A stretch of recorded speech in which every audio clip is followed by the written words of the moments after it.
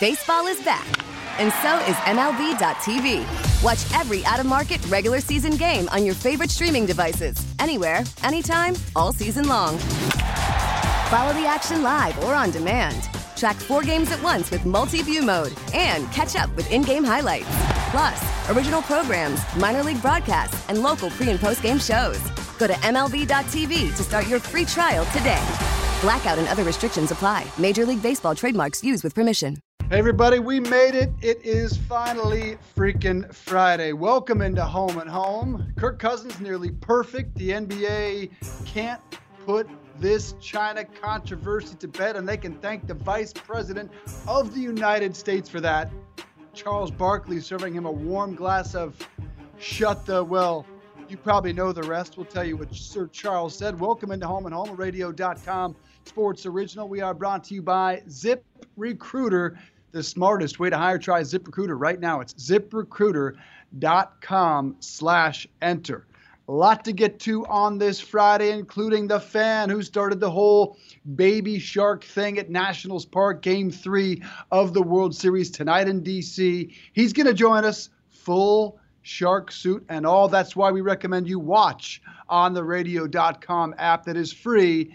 Not just listen. Also, Bob Nightingale breaks down the Houston Astros' chances and why the loose atmosphere is so befitting this Nats team. Pete Thamel joins us on college football and pro football doc. You know him as Dr. David Chow. Tells us if Patrick Mahomes should play this weekend, and what about Drew Brees as well? What are the consequences if both those quarterbacks test their significant injuries? It is a Bloody Mary Friday. I'm Dave Briggs in New York City today. Ross Tucker also on the road on a Home and Home Friday, getting ready for a West Point broadcast this weekend. It is what Ross Tucker calls a two-flush Friday. It's what I call Bloody Mary Friday. How you doing, sir? I'm doing very well, Dave. I'm excited. My mom actually brought my mom up with me to West Point. She's an Army brat. And we're going to get a tour of campus later today after the production meetings, which will be very emotional for her because when you grew up your whole life on Army bases with young men in uniforms and just everything, she's never been here. So she's fired up about that. I'm curious, you're in New York City. You just got off the air for CNN. How did you make a Bloody Mary?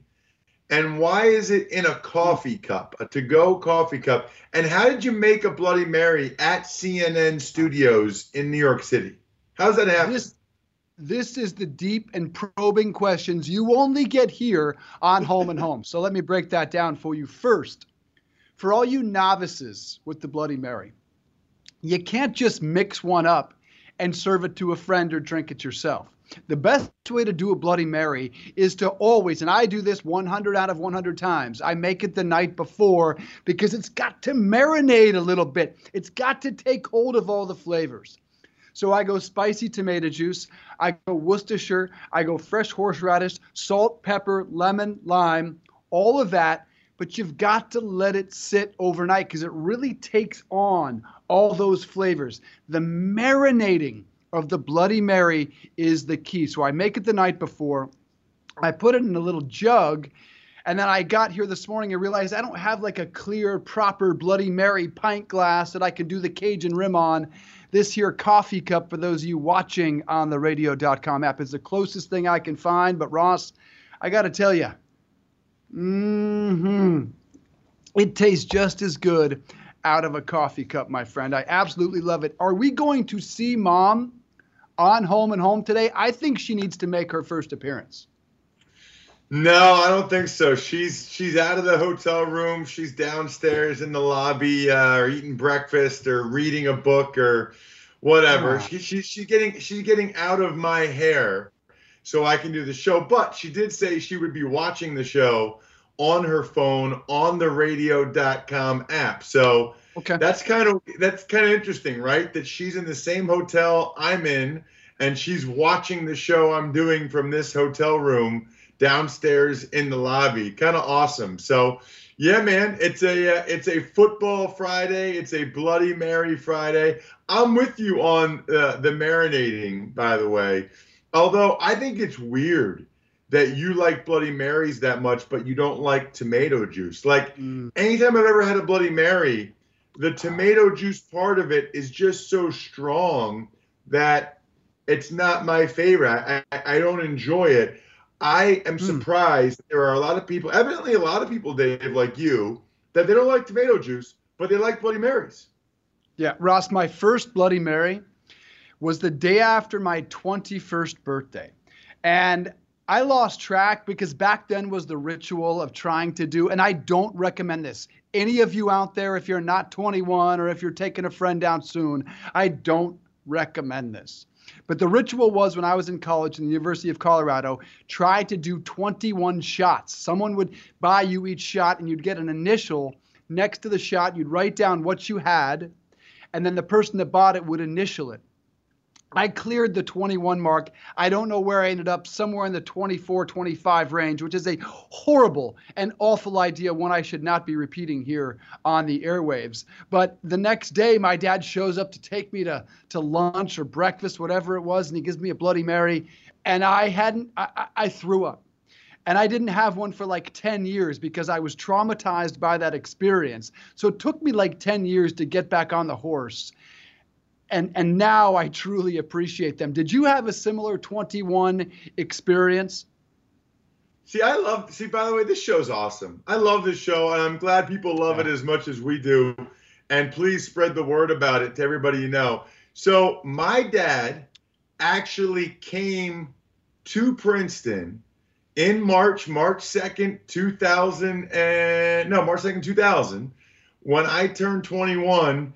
And he didn't do all 21 shots, but he did several with me. He came with me and went out with me and my friends that night. Yeah. And I did all 21 shots at least. And I know Dave is a parent, and so am I. And Dave just issued a big disclaimer, and I'm sure that's what you're supposed to say. I'm not gonna say that. Okay. I'm gonna say that 21 shots might not be the smartest idea. And so don't try this at home, so to speak. But it is kind of a rite of passage. There are shots you can take that aren't that strong, right? There are shots, I don't remember what they're all called, but there are shots that aren't really that strong. You don't need to be taking hard liquor the whole time. You can have some of the more fruitier shots, if you will. Sure. And I can't, what are they called? Kamikazes, right? I can't even remember. I barely do shots anymore. I'm out of the shot business. But when you're 21, having 21 shots is something that is a rite of passage. And I did it. My dad did it with me, not all 21. But what I remember from that, Dave, is first of all, the key is to not drink anything else and to be hydrating in between with water in between. Don't try to drink other stuff while you're doing the 21 shots. You're on a mission that night if you are doing it. What I remember about that night is, well, first of all, not much after we left the bar and went to Cottage, my eating club. But then I think my dad crashed on the couch. I think, Dave, it was the only flight for a business meeting that my dad missed in his whole career. He had to fly somewhere for a business sales meeting. He worked for R.M. Palmer, which was a chocolate Easter Bunny company, believe it or not, in Reading, Pennsylvania, West Reading to be specific. And he missed his flight for his sales call. I can't remember if it was to Arkansas for Walmart or whatever it is. But my dad had too many of the 21 shots, and it's the only time he ever missed a flight. Pretty unbelievable. So we are going to get into sports, including the NFL, the XFL, the NBA. But I gotta stay on this topic just a little while longer because I remember 2 shots all night. And one was the worst, easily the worst, and still must be the worst. Do you know what that is? The cement mixer. For America, the cement mixer, for those of you that have not had it, is, I believe, Bailey's and lime juice. And what happens with the cement mixer is it curdles. It's like it like almost solidifies in the shot glass, in your mouth, and kind of feels like drinking throw up. The other one that I remember being particularly wretched was tequila and Tabasco, but I don't remember what they called it. Those were the two worst, especially when they're back to back, which may have done me in for the night. What was the worst you've had? Yeah, so the worst shot I've ever had is also a cement mixer. And I don't think I had any that night when I turned 21. I think that night was a bunch of kamikazes, probably, like SoCo and lime, maybe. They weren't like, I mean, there were some that were really bad. Yeah. But there weren't that many, like, really bad shots. But I do remember, Dave, the summer before I turned 21, right, I went to visit my sister in D.C., where she lived. She's 4 years older than me. So I was 20, and I went with my best friend who was a football player, James Madison. So we're both, like, 20 with fake IDs, and I don't know, which, by the way, I also recommend. That's also a rite of passage. Dave will give you the big CNN disclaimer. You should never possess a false identification card. I don't necessarily agree. So I had a fake ID. I'm in D.C., out with my sister and some of her friends. And I am, this is an amazing story, actually. I am, 295 pounds. He's 280 pounds. We go out with my sister's friends. And one of her friends, they buy us a couple shots. We're excited. We're awesome. And then one of these guys bought us cement mixers. And Dave, I almost snapped his neck. I almost put his head through the wall. I was not happy. He thought, I'll show these 20-year-old punks, college football players think they're great. I'll show them. But when you're 20, you got a lot of testosterone, especially if you're a football player. Especially you. And when some preppy dude gives you a shot and you go like this and it solidifies in your mouth and is all gross. So I got something to tell you about that night. Night, Dave. Okay? This is unbelievable. So this is the truth. I slept in the bed with my sister. She had a king-size bed, so I slept on one side. She slept on the other side. My buddy slept on the couch downstairs. All right? I'm nervous. So that night, I drank so much that I may have urinated in the bed, in my sister's bed. I may have pissed the bed, okay? But here's what's great about it.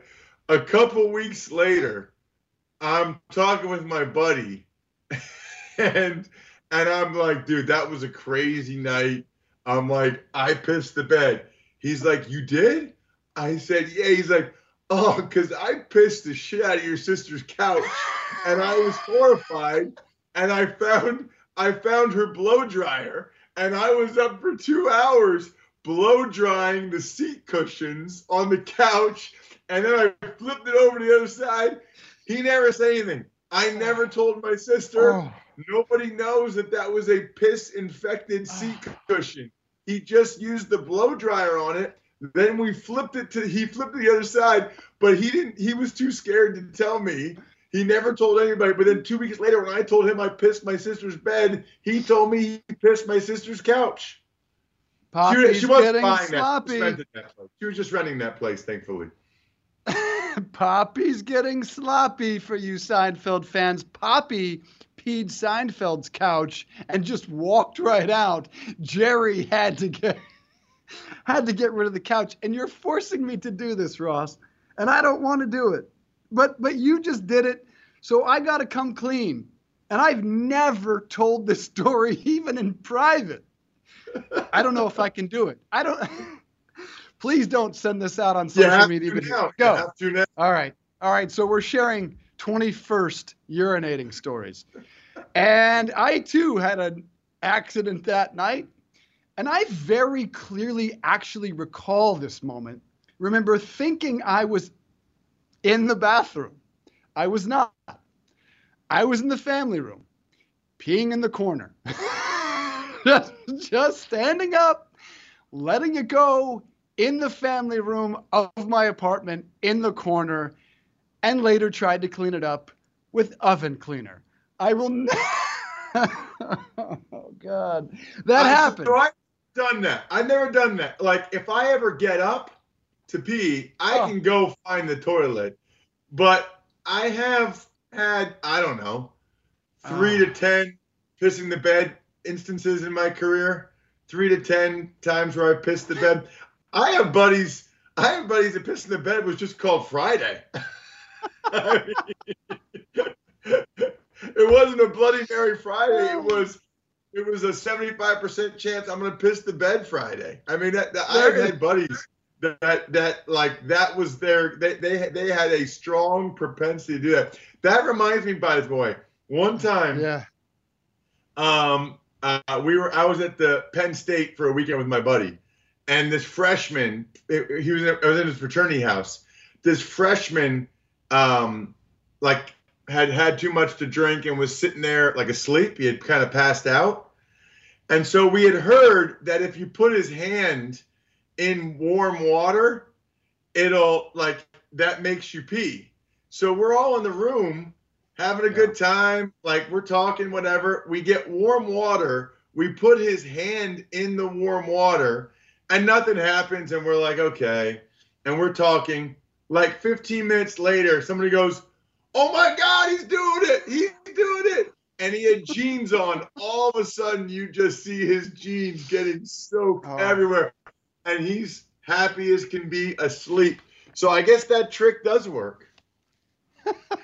You know what this has to do with sports? And I just realized it because I'm thinking about 21, and I'm thinking, I think he's 21 somewhere around today. Juan Soto is 21 today. His experience is going to be slightly better, slightly cleaner than Ross Tucker's or mine. Juan Soto, the Washington Nationals 20-year-old superstar, is now 21. Today is his 21st birthday. He celebrates with Game 3 of the World Series. First World Series in D.C. since 1933, and he is the leader of that team, at least in terms of his on-field performance. That is the ultimate 21st birthday story. And we'll get to baseball in a minute, but let's do a little sports. And we probably would have started straight out of the gate with the NFL, but I thought this was a really boring Thursday night game. I was excited for it because I've really enjoyed Kirk Cousins, the Minnesota Vikings, the way this offense has opened up, the way that Mike Zimmer has begun to trust his quarterback to stretch the field and to let him be him. Now, Kirk Cousins was absolutely brilliant last night in a 19-9 win over the miserable Washington Redskins. Minnesota improves to 6-2. Cousins was 23 of 26. 3 misses. So the 88.5% completion percentage, best of his career. And the only 3 incompletions, 2 throwaways and 1 drop. Now, these weren't extremely high degree of difficulty throws. There was one, I think I recall, early in the third quarter, stretching the field to Stephon Diggs, who, by the way, broke a record belonging to Randy Moss, most games in a 3-game stretch in Vikings history. You touch anything that Randy Moss did for the first time in Vikings history, you are tearing it up. Good thing they didn't trade Stephon Diggs. But am I alone, man? I thought that game was boring as all hell. I was dozing off. I want to see Mike Zimmer open up that offense, and maybe you don't have to when you have Dalvin Cook, who goes for 170 total yards and a touchdown, but they are going to have to because the schedule gets tough. They're at Kansas City and at Dallas in the next 2 weeks. Is that type of boring slog game plan going to be enough for this offense when they get some tougher opponents?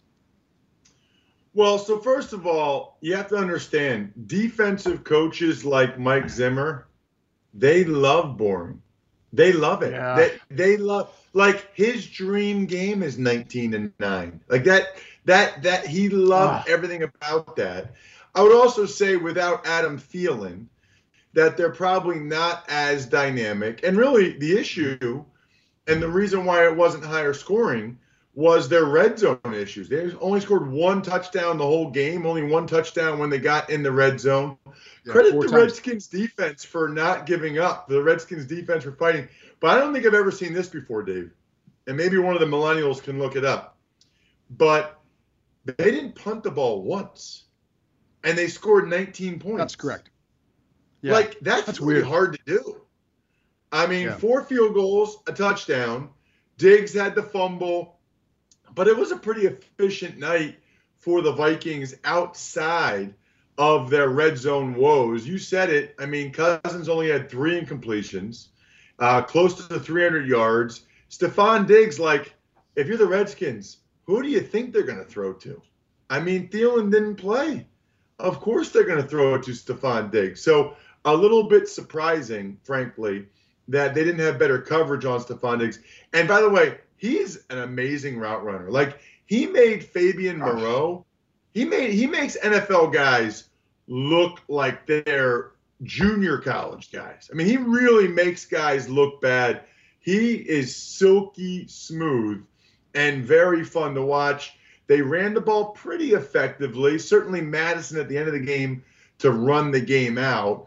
And I think Dalvin Cook was almost best utilized in the passing game with some of the screens. He's a special player. That jumped out to me as well. But that was kind of a dream game for Mike Zimmer. I'll say this too, and maybe you're going to get to it, but yeah, I think we're starting to see, Dave, why Dwayne Haskins wasn't playing, isn't playing. I mean, he's a tough watch. And it's kind of crazy to see guys like Devlin Hodges and Gardner Minshew and these other guys look so much better than. I mean, he is a tough watch.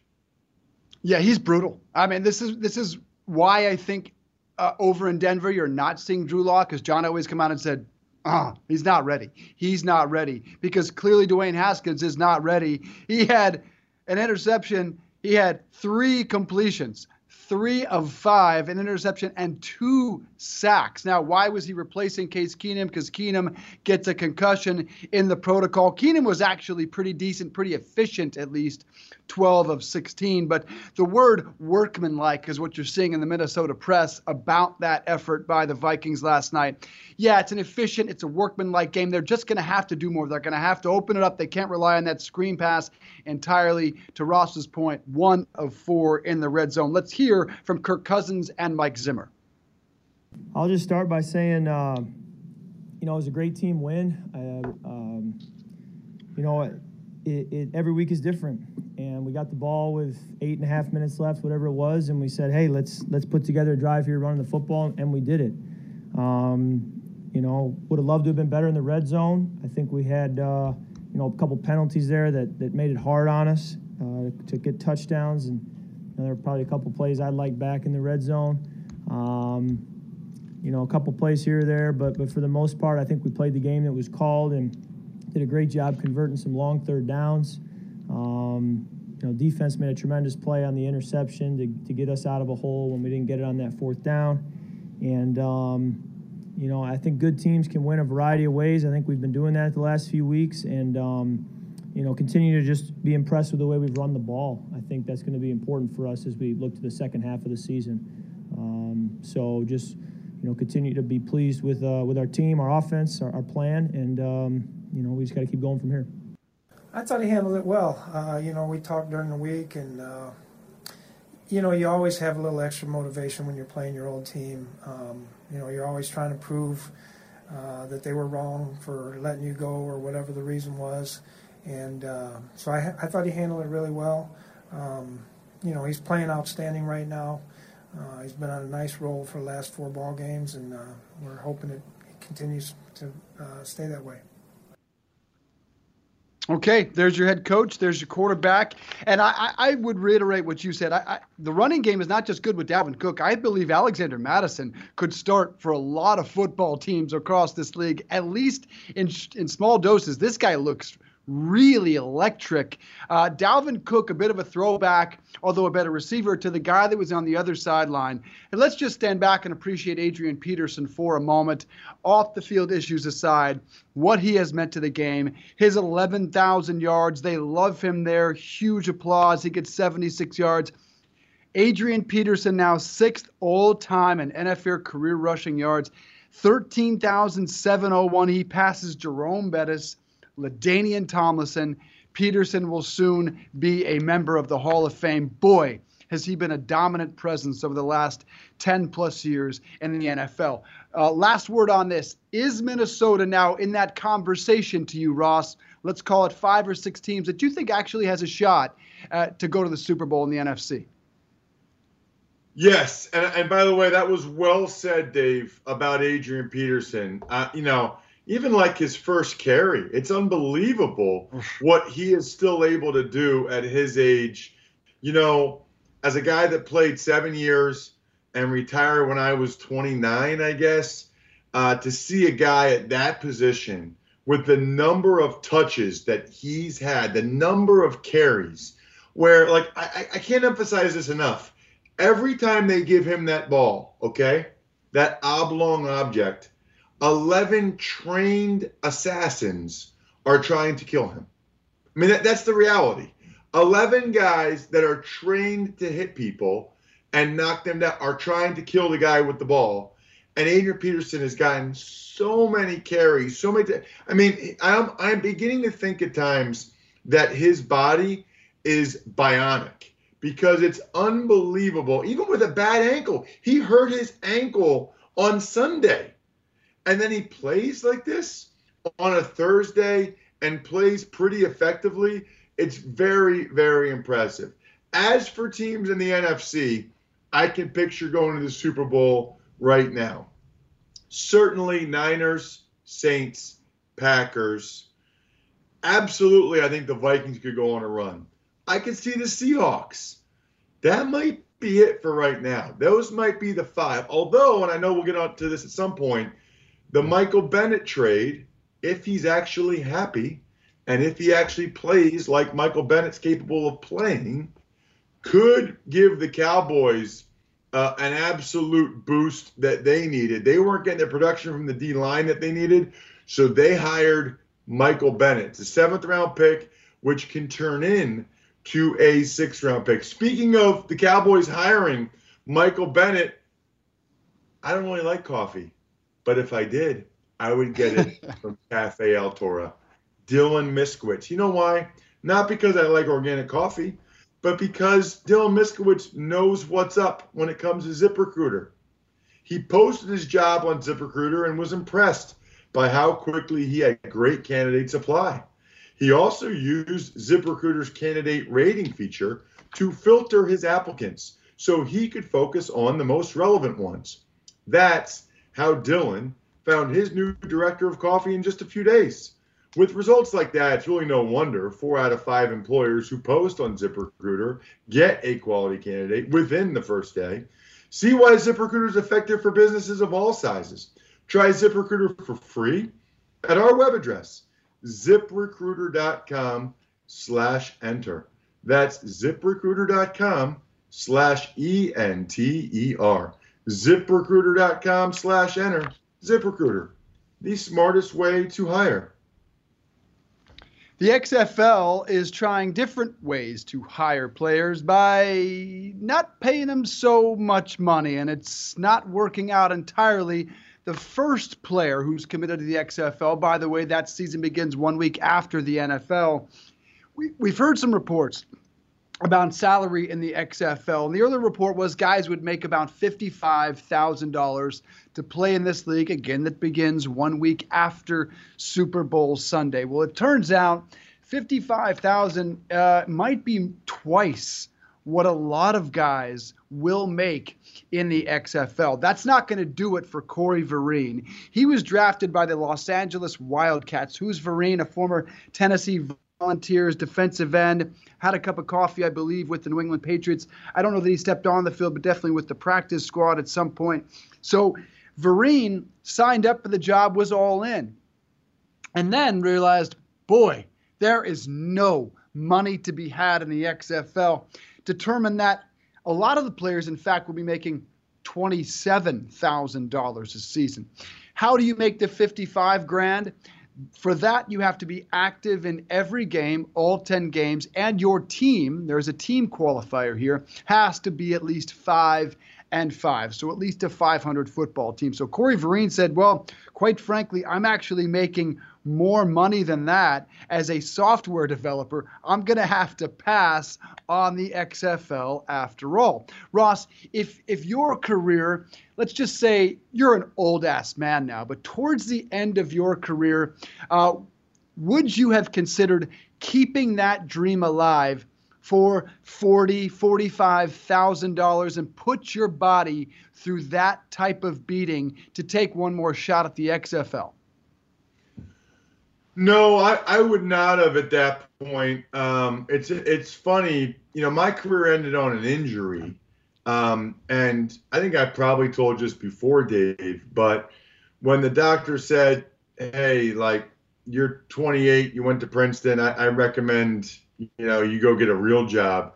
There was a tremendous sense of relief for me because I would have probably tried to play football forever. And I don't know what I would have made. I don't know what decision I would have made. I don't think, though, I would have played in the XFL because I remember I was out of the league for part of the 2006 season. I had some arena teams call me, and I just wasn't interested in playing for that amount of money. But, Dave, even arena now, they get some good players. And I think that those guys make like $200 a game. So what I think is interesting as it relates to the XFL, it's actually a pretty intriguing, in my mind, social experiment to see how low guys are willing to go to continue to play football and to get paid to play football and to keep the dream alive of playing in the NFL. And frankly, Dave, as the XFL tries to make this a sustainable business, tries to make this a legitimate business model, they probably have to find out what that number is. I mean, they probably have to find out what guys are willing to play. Certainly at $55,000, I think you'd get a bunch of guys to play. You're really only talking about, 5 months? January through May, maybe 6 months. So you have to understand it's not a full year-round commitment you're making. It's more of a 5 or 6 month commitment, I believe. And certainly the quarterbacks like Matt McGloin, I think, are pretty clearly making more money. But I think we're about to find out, Dave. And I think if you're the XFL, for a lot of these guys who are trying to get back in the NFL, they want to keep the dream alive. I think for 6 months work, let's just say it's 6 months work, I think they will play for 40, 45, 50, 55. Now, I don't, you go below 30, I don't know. But honestly, I think more guys will do it than you think.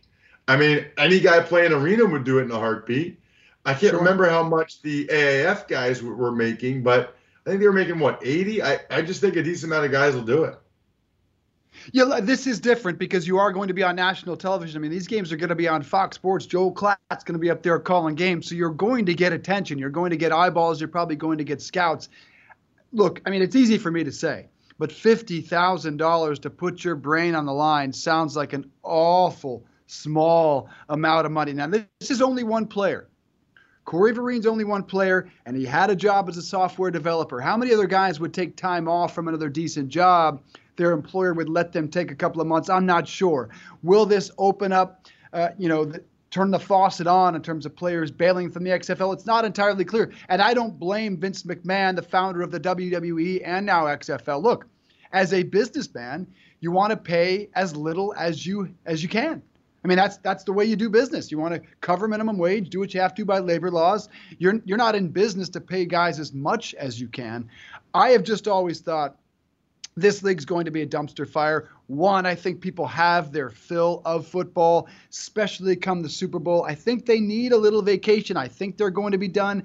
Yeah, we'll hear a little bit of buzz in the early couple of weeks about how it's so exciting. It will die down.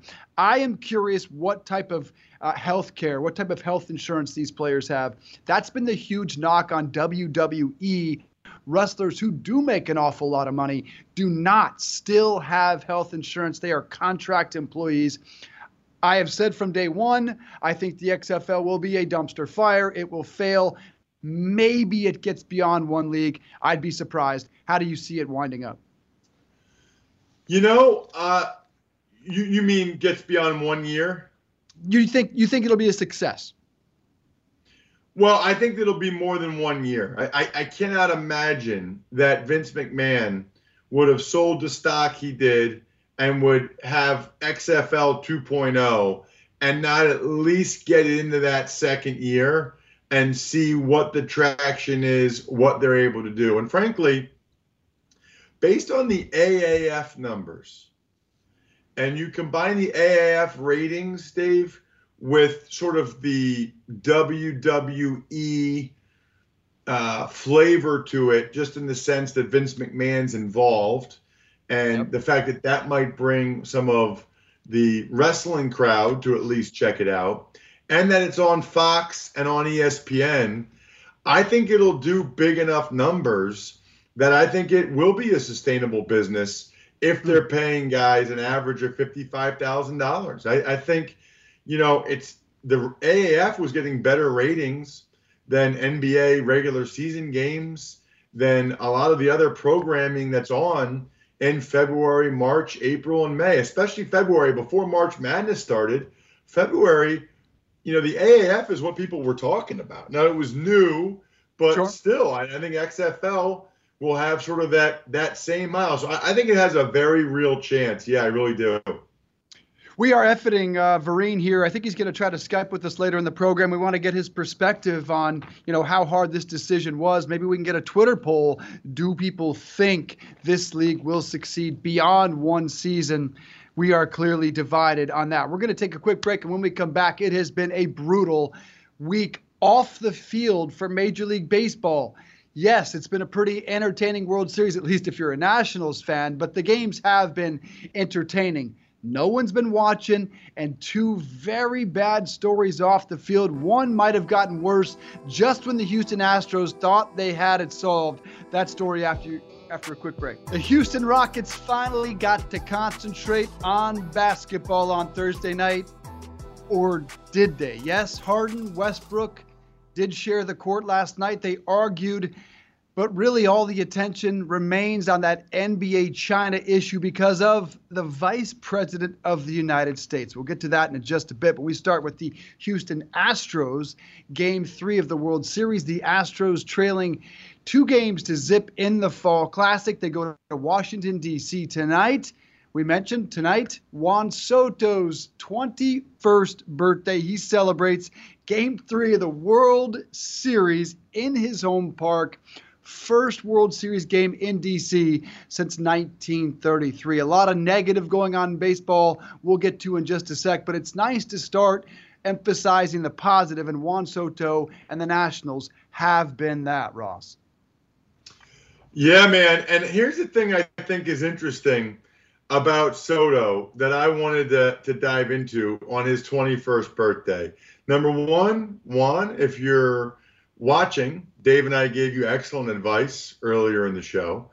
For those of you that just tuned in, radio.com/home or the radio.com app searching home, you can always go back, watch, or listen to any parts of the show on demand. Remember, we're less than 5 minutes commercials per hour. So, Juan, we gave you tremendous advice for your 21st birthday. But I'll tell you what I think is interesting, Dave. You know how, like, baseball is such a skill-driven sport. And so often, guys need to be in the minors for 2, 3, 4, 5, 6 years before they really fine-tune their skills, their eye, their everything, their hand, being able to hit different pitches, and if everything. I am blown away by guys that at 20 years old, now 21, are able to do what like Juan Soto does. Because most guys, it feels like they got to wait till they're in their mid-20s and they played a few years of college ball, then they've played a few years in the minors, or they went right out of high school into the minors and played 3, 4, 5 years, worked their way up. Guys like Soto that are that precocious at that age. I remember Ken Griffey Jr. when we were younger, Dave. I'm just in awe of those guys because it just doesn't seem like they need the seasoning that you would think baseball players need. I mean, they have all these minor leagues and the system and the farm system. They have all that for a reason because you really need that in baseball because it takes a lot of reps. It takes a lot of everything. For a guy like that to be that good, that young is just crazy. It is, and in particular, when you watch Juan Soto, for those of you that are not watching, and most of America is apparently not watching, because not only was Game 1 the second lowest rated Game 1 in Major League history, Game 2 was one of the lowest also, the lowest, in fact, lowest on record Game 2 in terms of the television ratings. What you're missing is Juan Soto, and is the joy of the game and the incredible enthusiasm and talent of this kid. The lefty goes in the box and he stares down future Hall of Famers and looks at them like he is going to murder them. And quite often he does. He's reached base 6 times in 2 games in this Major League Baseball World Series. This guy is hungry. He believes every pitch is like a mano-a-mano battle between me and you, and I don't care if you are a Hall of Famer. Please, I recommend that you watch a moment of tonight's game, not just for Soto, the talent, the enthusiasm, but the unbridled joy this Nationals team brings to the game. They've got dance parties in the dugouts. They got Baby Shark going on in the crowd, and not just when Gerardo Parra walks up to his walk-up music. It is a joyful team to watch. Now, off the field, it has not been a real joyful week for Major League Baseball, and they thought they got a handle on it yesterday when the assistant GM of the Houston Astros, Taubman, was fired. Brandon Taubman, as you all know by now, was exuberant and screaming at a couple female reporters who had tweeted about domestic abuse. He was essentially taunting them after the Astros advanced the World Series. Ironically, after Roberto Osuna had a bad game and after he blew a save, screaming in the direction of female reporters. Osuna suspended 75 games for domestic abuse before the Houston Astros signed him. So despicable as that act was by Brandon Taubman was, well, then the Astros blasted the Sports Illustrated reporter Stephanie Epstein for reporting that story. Blew her. I just crushed her in the media.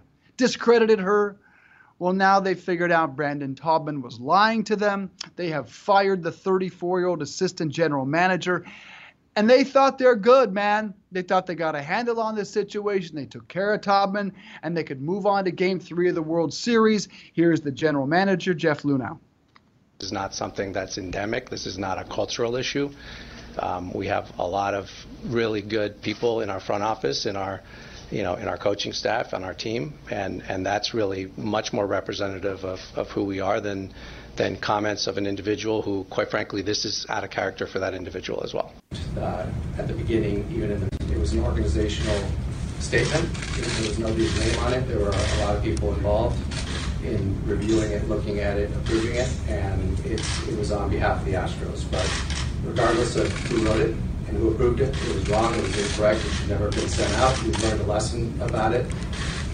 We had a sense of what had happened that was different than what we found out pretty immediately afterwards. But we wanted to wait and make further statements that were correct and not sort of react again to new information because, quite frankly, not all the information that was received at the beginning, even in the middle, even at the end, is consistent with the other information. So there are some varying degrees of... Okay, that's the general manager of the Houston Astros. Sorry for the mic issues there, Jeff Luhnow, thinking he had put this to rest. He has not, because everything I'm hearing, everything everyone in our industry is hearing is that this was more indicative of the culture with the Houston Astros. Brandon Taubman was perhaps the face of the problem, which is an old white boys club type of chauvinist culture. This may have been, as I talked about earlier in the week with the NFL, this may have been taking off the bath fitter and exposing the rot and the mold that was underneath the Houston Astros. Brandon Taubman's fired. But you know who was in that crowd right there? Stephanie Apstein, Sports Illustrated writer that broke this story. Jeff Luhnow could have apologized to her. He did not. They also did not fire the person that went after Apstein and tried to discredit her, and quite frankly, in this industry, could have ruined her career. Are you satisfied, Russ? I am clearly not. Yeah, so I will say this, Dave. I am not big on what I feel like at times in our society is, I don't know the best way to describe it other than, you know, we all get fixated on an issue and we all want our, you know, flesh, if you will. We all want somebody to be fired and our pound of flesh, and then we move on to the next one. And I think Brandon Taubman deserved to be fired. I am not, though, big on saying everybody at Luhnow should be fired, the PR guys should be fired. I do think that they have screwed this up. I do think that they should be subject to further criticism and scrutiny. But at times, I don't want to be the person that's constantly jumping on what I feel like at times is the bandwagon of the social media mob. In other words, Dave, I feel like Luhnow messed up, and I feel like the Astros messed up. But the real issue here was Taubman. That is what is most serious to me. Now, if they fire whoever was responsible for the statement and discrediting the writer, I'm okay with it. I'm not like defending that person. And if they fire even people above that, I'm okay with that as well. But I guess I would say I am satisfied. I am satisfied that Taubman got fired and that there is egg on the entire Astros organization's face. Everyone knows that it's run by a bunch of clowns in terms of how they handle matters like this. What the owner ends up doing, what they end up doing, that's up to them. But I would say I am satisfied. And it's really up to that organization whether or not they want to keep people that, especially on the public relations part of it and the statement part of it, are clearly inept at their job. Like, it almost, Dave, shouldn't be me or you saying whether or not we're satisfied. If you're the Astros, how do you keep that person? Like, that was their big moment for their job, and they were terrible. Although, ultimately, and you can give me your opinion on this, don't you think that statement was just what the GM or whoever told them to write? I can't imagine that the person in PR can be that incompetent to have been like, yes, this is a good idea. This is what we should go with. I wonder, I guess, a little bit, Dave, if that person was just sort of following orders, if you will. Okay, now I was critical of Jeff Luhnow, but let me just be clear. I think Jeff Luhnow's job is to run the baseball operations side of thing. I don't think he should be the guy responsible for PR disasters. He should keep his job. His job is to get to the World Series, and he's done that twice in 3 seasons. But he should have apologized for the culture surrounding this club, and that PR person or some PR person should lose their job. And it's very easy to sit there and apologize to Stephanie Apstein. She's sitting in your face. She's sitting right in front of you in that press conference. I'm certain he was aware of her presence in the room. Look, ultimately, the story is not yet done because there are a lot of people wanting to apply pressure here. Christine Brennan writes in the USA Today that that Major League Baseball needs to act, that they need to do something beyond what the Houston Astros have done, firing Brandon Taubman. We will ask Bob Nightingale about that, Radio.com baseball insider, as well as USA Today Sports, who works alongside Christine Brennan. Should Major League Baseball act? I just think it would have been easy to apologize for your culture, to apologize to Stephanie Epstein of Sports Illustrated and to that publication entirely, and to promise to change the culture. Yeah. Another off-the-field story, though, popped up this week, and it was regarding that umpire. I don't know if you guys heard about this one. Rob Drake, an umpire, had tweeted that he was going to buy an AR-15 rifle, an assault rifle, and there was going to be a civil war if Donald Trump was impeached this way. Well, this situation at least seemed to have been handled better. He deleted the tweet. He personally apologized to everyone that his words, quote, made feel less safe. Especially want to apologize to every person who has been affected by gun violence in our country. I also acknowledge and apologize for the controversy this has brought to Major League Baseball. I actually have to, in this case, applaud the fact that in our pitchfork culture that you just referenced here, Ross Tucker, that everyone is always so angry and so tribal. I actually have to applaud both sides here for just allowing the situation to calm down, allowing him to delete the tweet, apologize, keep his job, and to move on. Do you feel like that was the right resolution there? Yeah, I guess to me, and by the way, let me just say, totally agree with you on the apology from Luhnow to Stephanie Epstein. Like that's a no-brainer. And have you apologized to her yet? No, I haven't had the time. She's literally sitting right there, bro. That's when you look at her and say, from me and the entire organization, we apologize. Some people just don't have great people skills. Some people just don't. That doesn't come naturally for them. Yeah. As for Drake, the umpire, not the rapper, or not the musical artist, I have a tough time getting past anything other than him spelling Civil War wrong. I think that should be a concern. I mean, would you want someone in your organization that didn't know how to spell Civil War? Matt, I know he can call balls and strikes, but that would concern me a little bit. I also think the gun thing, man, that is dicey. Now, if he hadn't said anything about the gun and just was fervent in his support of President Trump, that's his right. It's his private social media. He wants to get into politics on it. But you go gun, boy, that is really bad in my mind, given what's going on in our society. Again, though, I'm not big on the pitchfork society. These people need to be fired. Honestly, I'm sure he's incredibly embarrassed. And now every time he goes to a stadium, a ballpark, he's going to be reminded of it. I think it's fine. I like the apology, and I think now he just has to live with the consequences of it. Both people knowing how fervently he believes on the political side and the gun part of it. Hard for me to knock his spelling too hard, given the Commander-in-Chief, the President of the United States. You may or may not follow him on Twitter, but spelling errors are, let's just say, par for the course for the POTUS each and every day. So I'm going to let the Major League Baseball umpire get away with this one. We're going to take a quick break here. When we come back, jam-packed 9 o'clock hour.